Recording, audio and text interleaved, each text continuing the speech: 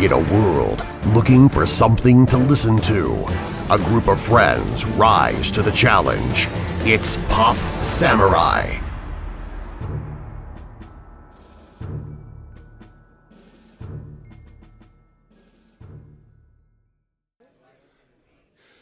Hello, this is Paul Peck with PopSamuraiNetwork.com, and today we are at PopCon, and I am joined here today by Jackson Bostwick. He is TV's Shazam from the 1970s. How you doing, Jackson? All right, it's Captain Marvel. Shazam is the magic word. Don't do what they're doing nowadays and trying to make him Shazam. I always mix it up, but for me, child of the 70s, that's how I identify him. But yes, you are right at that one. One of my number one questions is, how did you get your start in acting? I happened to be on the dating game, and I was in the Army at the time. One of my secretaries sent my name into the dating game. I was stationed at Fort Irwin out in the middle of the Mojave Desert. If you know where it is, it's 35 miles from Death Valley, 35 miles from Barstow, right in the middle. I guard Goldstone tracking. So all of a sudden I get a card in the mail saying, yes, we'd like to see you for an interview. And I said, which one of you guys say, oh, Lieutenant, you got to go. So I went down there, didn't get the date. I was bachelor number one. But I did have an offer from Universal Studios, Phil Benjamin, who was out a scout, casting scout. And I told him I had to have one of them southern accents because I was from Montgomery, Alabama. And he said, and they had me in uniform too, which back during NAM, it was like, that was the scourge to have that. But I told him, I said, I'd never done anything. He said, why don't you see about getting some training and, come back and see me. So I asked my dad. I'd got my bachelor's degree in pre-med. My dad's a neurosurgeon. I passed my law entrance, my GRE, and my medical entrance because I knew I couldn't remember all that stuff when I got out of the Army.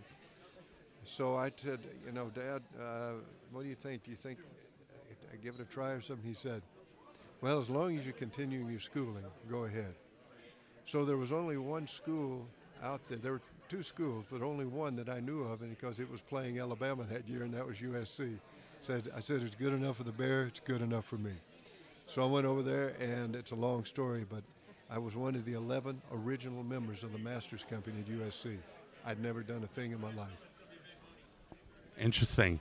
So then how did Captain Marvel, to me, Shazam, how did this all come about for you? Well, I was sent out by my commercial agent, and I thought it was like Captain Crunch, commercial agent, Captain Marvel. I thought it was a cereal. So I dressed in my usual commercial outfit, cowboy boots, jeans, and a white T-shirt. And I went out to Filmation Studios, a little studio out in the middle of nowhere, and I went out and I got the part. And I wasn't even in the contention. They had already narrowed it down to 4 people. And so I came in and got it. That's great. Looking back at it, I mean, you really did look like you were just seriously like ripped right out of the comic books. You had the perfect look. And for any of us growing up in the 70s, you really did help shape our childhoods. I mean, one of probably my favorite shows, one of my favorite memories, of course, was Captain Marvel. So another thing I want to ask you about, and this is another one of my favorite movies, Tron. How'd this come about? Tron was interesting. Didn't know what you were getting into. I was the head guard. I was always with Stark or pushing Jeff around. And they got this costume that they put you in, which was, the guard's costume. I had no idea. Now, Disney is famous for their storyboards. You could go out there and see exactly how you're going to film it, how it's going to be, how you should say it. The whole thing is right there. Just on, you flip these big things like they have posters that you can buy. It's those I don't know what they call them, like round tables. But you could flip through it and find where your scene is. So you know exactly what's going on. So I look at it and I say, okay. Then I look over at the sodium screen. They called it sodium screen back then because it was sort of a yellow haze instead of blue screen or green screen. Disney uses sodium. And you look out there and it's hard to imagine because here are these planks, these little catwalks that we were walking across, and nothing else except this big sodium screen. We get up there, walk down, we're supposed to look down. We had an idea from what the storyboards were, what it was going to look like. To this day, I have the hardest time trying to find myself in the movie because I can't recognize the background because I'm so used to the sodium screen. You know, and it's kind of funny to me, too, and I've often wondered this about Tron, because I've seen behind-the-scenes filming, and when you see Tron outside of the special effects, I mean, when he put on the suit, was there ever, like, a moment where, like, what am I getting myself into? Oh, no, because as I say, being the guard, it's okay. I think I could have played Tron very well. I think I was considered for it. I can't remember. Then they said, why don't you play one of the guards? I said, okay. No, I didn't think anything about it. Come on, it's fun. It's acting. You get out there and you're on back a lot of Disney, having a good time. Yeah, everybody has that faith in Disney, and its special effects at the time. It's way ahead of anything that we had. So, a guy getting sucked into that whole computer world, and from where that starts to like where we are now, technology has come a long way. My last question for you: if there were ever to do a Captain Marvel movie and asked you to be in it, what would your answer be? Well, they've already got it set. They just cast the Captain Marvel character.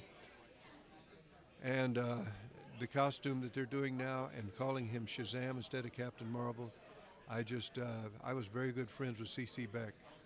And I know C.C. would be rolling over in his grave right now.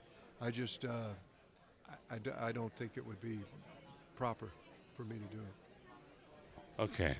Yeah, it's just something I've always wondered. Well, I thank you for helping shape my childhood.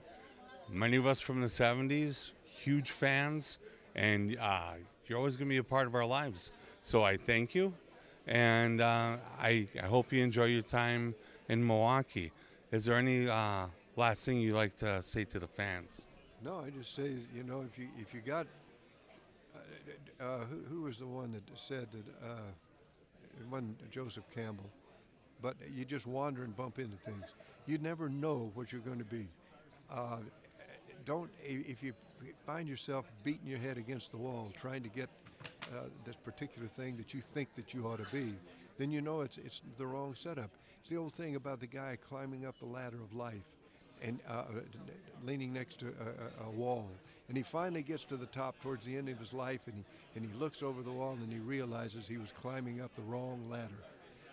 Don't ever do it. If you feel something pushing you, go for it. You can always come back on another track and get back to what you want to do, but let life, the old thing of, like the old Roman centurion, whatever he was, said, the fates lead thems that will, thems that won't, they drag. Don't let them drag you. Let them push you. And I'll tell you right now, you want to make God laugh? Tell him your plans for the future. I'd never have guessed at being pre-med that I'd be an actor. Great. Thank you very much. I appreciate you having coming on our show. And I hope you keep in touch. Thank you very much.